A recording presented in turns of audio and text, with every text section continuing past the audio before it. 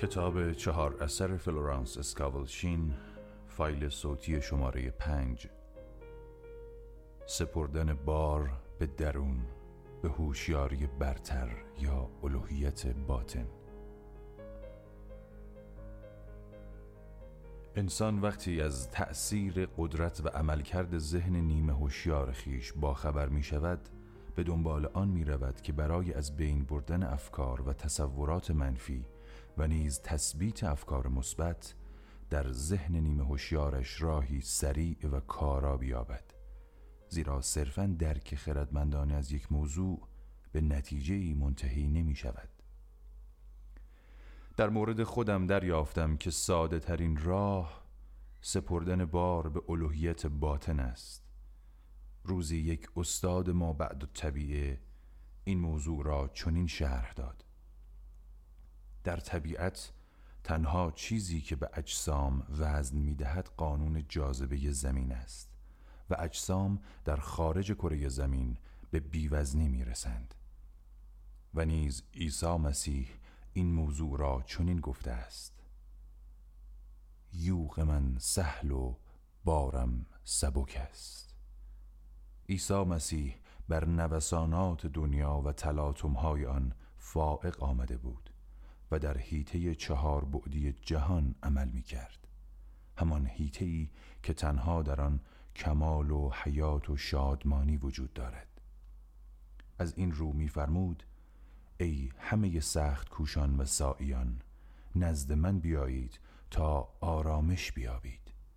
یوغ من سهل و بارم سبک است. در مزمور 55 نیز می‌خوانیم: بر خدا توکل کنید تا روزی شما فراهم شود. در عبارات و روایات بسیار نقل شده که پیروزی از آن خداست نه انسان، و انسان موظف است آرام بایستد و نجات خداوند را ببیند. خداوند برای شما مبارزه خواهد کرد و پیروز می شود و شما آن را مشاهده می کنید. این نشان می دهد که هوشیاری برتر یا الوهیت باطن انسان رها کننده اوست. اگر انسان باری را بر دوش بکشد، از قانون پیروی نکرده است. در اینجا منظور از بار هر فکر منفی یا شرایط مخالف و نابسامان است که در این صورت باید ریشه اش را در ذهن نیمه هوشیار یافت. از طریق ذهن هوشیار یا ذهن استدلالی نمیتوان ذهن نیمه هوشیار را هدایت کرد، زیرا ذهن استدلالی یا همان عقل دارای تصورات محدود و مملو از تردیدها و نگرانی هاست. حال دریافتیم که با واگذاری بار به هوشیاری برتر سبک شده و به بیوزنی میرسیم. زنی به پول نیاز داشت. برای اینکه بار ذهن نیمه هوشیار خود را بیوزن کند مرتباً تکرار میکرد: من این بار فقر را به الوهیت باطن خود می سپارم و دیگر به آن فکر نمی کنم تا به ثروت برسم. بار این زن فقر بود و پس از اینکه با اعتقاد به وفور مال بار خود را به هوشیاری برتر فرستاد، دارایی بسیار نصیبش شد.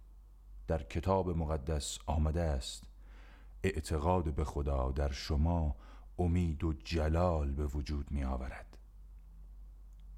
مثلا به یکی از شاگردانم پیانویی هدیه داده بودند، ولی او برای جای دادن آن باید پیانوی قدیمی خود را از استودیو بیرون می برد و در این فکر بود که چه کار کند، زیرا نمیخواست پیانوی قدیمی خود را از دست بدهد. از طرفی هم نمیدانست آن را کجا ببرد. هیچ راه حلی به ذهنش نمی رسید. این که باید این جمله را تکرار کند: و من این بار را به الوهیت باطنم میفرستم و خود دیگر در فکر آن نخواهم بود. پس از مدت کوتاهی خانمی از دوستانش به او تلفن کرده بود و گفته بود: میتوانم پیانوی شما را مدتی قرض بگیرم؟ از این رو چند دقیقه قبل از رسیدن پیانوی نو، پیانوی کهنه به جای دیگری منتقل شد. خانمی را می شناختم که همواره بار نفرت با خودش همراه داشت. پس از مدتی این جمله را تکرار کرد: من این بار نفرت را به الوهیت باطنم می سپارم تا رها شوم و دوست داشتنی و شاد باشم. هوشیاری برتر که کاملا تواناست ذهن نیمه هوشیار او را مملو از عشق کرد و زندگیش دگرگون شد. این بار نفرت سالیان سال همراه او بود و موجب آزارش می شد و روح یا ذهن نیمه هوشیارش او را کاملا به اسارت خود کشیده بود. جمله تأکیدی را بارها تکرار می کرد، گاه ساعتها پشت سر هم، گاهی در دل خود، گاهی با صدای بلند، آرام ولی با عزمی راسخ. من اغلب این کار را به کوک کردن ساز تشبیه می کنم. ما باید با کلام خود را کوک کنیم. من تاکنون به این نتیجه رسیدم که بلافاصله پس از سپردن بار انسان مسائل را به روشنی می بیند و آن را درک می کند. البته تا وقتی که ذهن مادی یا نفسانی در تلاش باشد، برخورداری از دیدی روشن ناممکن است. دودلی ها و واهمه ها ذهن را فرا می گیرند و جسم و تصورات دست به شورش برمی دارند و بیماری و مصیبت را به سوی خود می کشانند. تا کنون بارها امتحان کردم که با تکرار پیوسته این جمله تأکیدی گویی پرده از دید انسان برداشته می شود و او همواره احساس آرامش می کند. بار خود را به الوهیت باطنم می سپارم و خود با خیال آسوده زندگی می کنم. پس از مدت کوتاهی خیر و خوشی به شکل سلامت، سعادت، نعمت یا برکت ظاهر می شود. یکی از شاگردانم می خواست تاریکی قبل از سحر را برایش توضیح دهم. در یکی از فصول قبل به این موضوع اشاره کردم که اغلب قبل از موفقیت‌های بزرگ شکست‌های ظاهری پیش می آید. گویی همه جریان‌ها برخلاف روند طبیعی خودشان می روند و اضطراب و نگرانی بر ذهن هوشیار انسان غلبه می کند. در این حالت تردیدها و ترسها از ذهن نیمه هوشیار ناشی می شود. این رها شده های قبلی از ذهن نیمه هوشیار به سطح می رسند و به بیرون افکنده می شوند.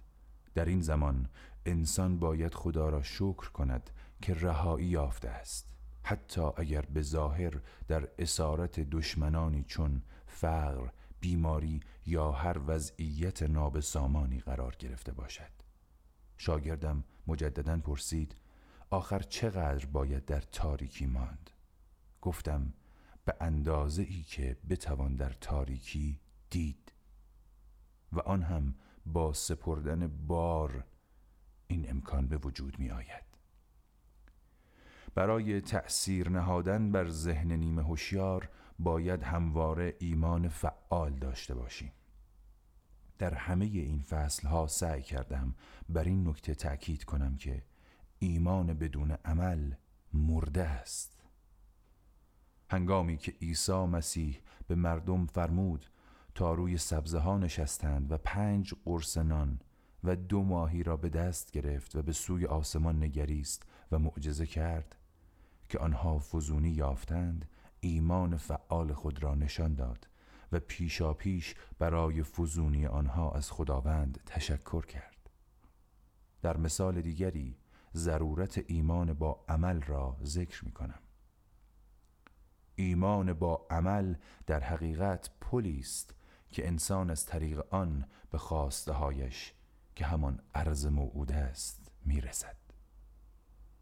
زنی را می شناختم که به رسم علاقه وافری که به همسرش داشت به دلیل سوء تفاهم کارش به جدایی کشیده بود. همسر این خانم به هیچ وجه عقیده‌اش را عوض نمی کرد تا با او آشتی کند یا از تصمیمش چشم بپوشد. وی حتی راضی نمی شد که با او صحبت کند. زن که به قوانین فراتبیعی اعتقاد داشت وضعیت جدایی را انکار می کرد و مرتباً این جمله را تکرار می کرد: در ذهن الهی جدایی وجود ندارد، پس نمی توانم از عشق و رفاقتی که حق الهی من است جدا شوم.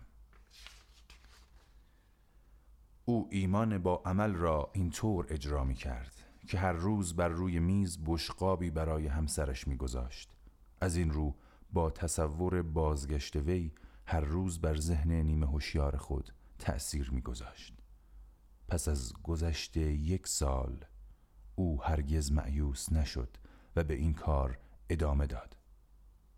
سرانجام شوهرش بازگشت.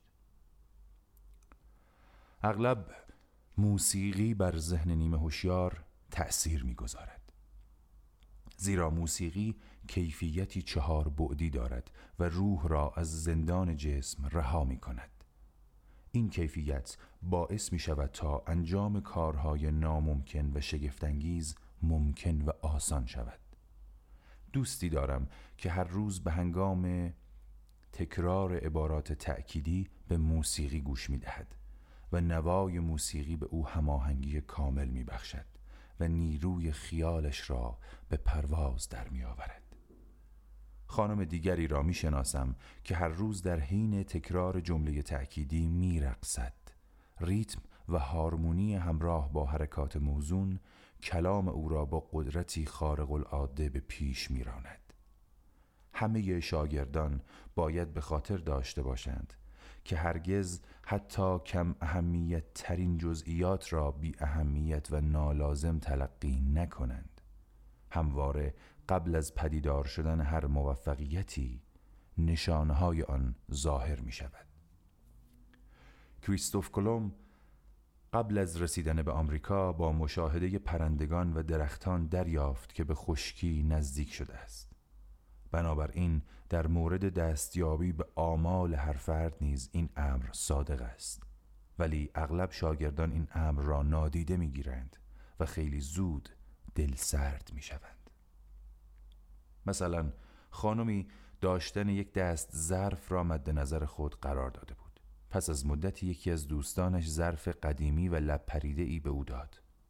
این خانم نزد من آمد و گفت: من داشتن یک دست ظرف را آرزو می کردم، ولی تنها یک بشقاب لب پریده نصیبم شد. گفتم این بشقاب نشانه است که دستیابی به آرزویت نزدیک است و با مقصود و مرادت آنقدر فاصله نداری و ظرفها همین روزها می رسند. به این دیده نظیر پرنده و جلبک‌های دریایی کنار ساحل بنگر و بدان که به ساحل نزدیک می شوی. چندی بعد ظرف‌ها از راه رسیدند. وانمود کردن پیوسته بر ذهن نیمه هوشیار اثر می‌گذارد. اگر کسی وانمود کند که ثروتمند و کامیاب است، به آرزویش میرسد. بچه‌ها همیشه وانمود می‌کنند و عیسی مسیح گفت: همانا به شما بگویم تا وقتی مانند طفلی کوچک نشوید و بازگشت نکنید به ملکوت آسمان دست نمی‌یابید. زنی را می شناختم که وضع مالی چندان خوبی نداشت، ولی هیچ امری باعث نمی شد که خود را فقیر بپندارد. دوستان ثروتمندی که مرتباً فقرش را به او گوش زد می کردند، او را نصیحت می کردند که آنقدر ولخرجی نکند و کمی به فکر پسنداز کردن باشد. او برخلاف نصایح آنها همه دارایی خود را در امور بی اهمیتی نظیر خرید کلاه‌های گرانبها برای خود یا خرید هدیه برای دوستانش مصرف می کرد. همیشه از زندگیش لذت می برد و همواره آرزوی خرید و داشتن لباسهای گرانبها و تجملات را در سر داشت. البته او هرگز به دیگرانی که چیزهای مطلوب او را داشتند حسادت نمی ورزید. او در عالم عجیبی به سر می برد و جز دولت و توانگری به هیچ چیز دیگری فکر نمی کرد.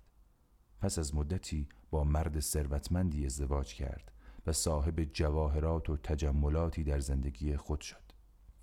نمیدانم شوهرش آن آدم آرمانیش بوده و او را میخواست یا خیر، ولی این را می‌دانم که باید توانگری و ثروت در زندگی این زن تحقق می‌یافت، زیرا همان زندگی را در ذهن خود تصویر کرده بود.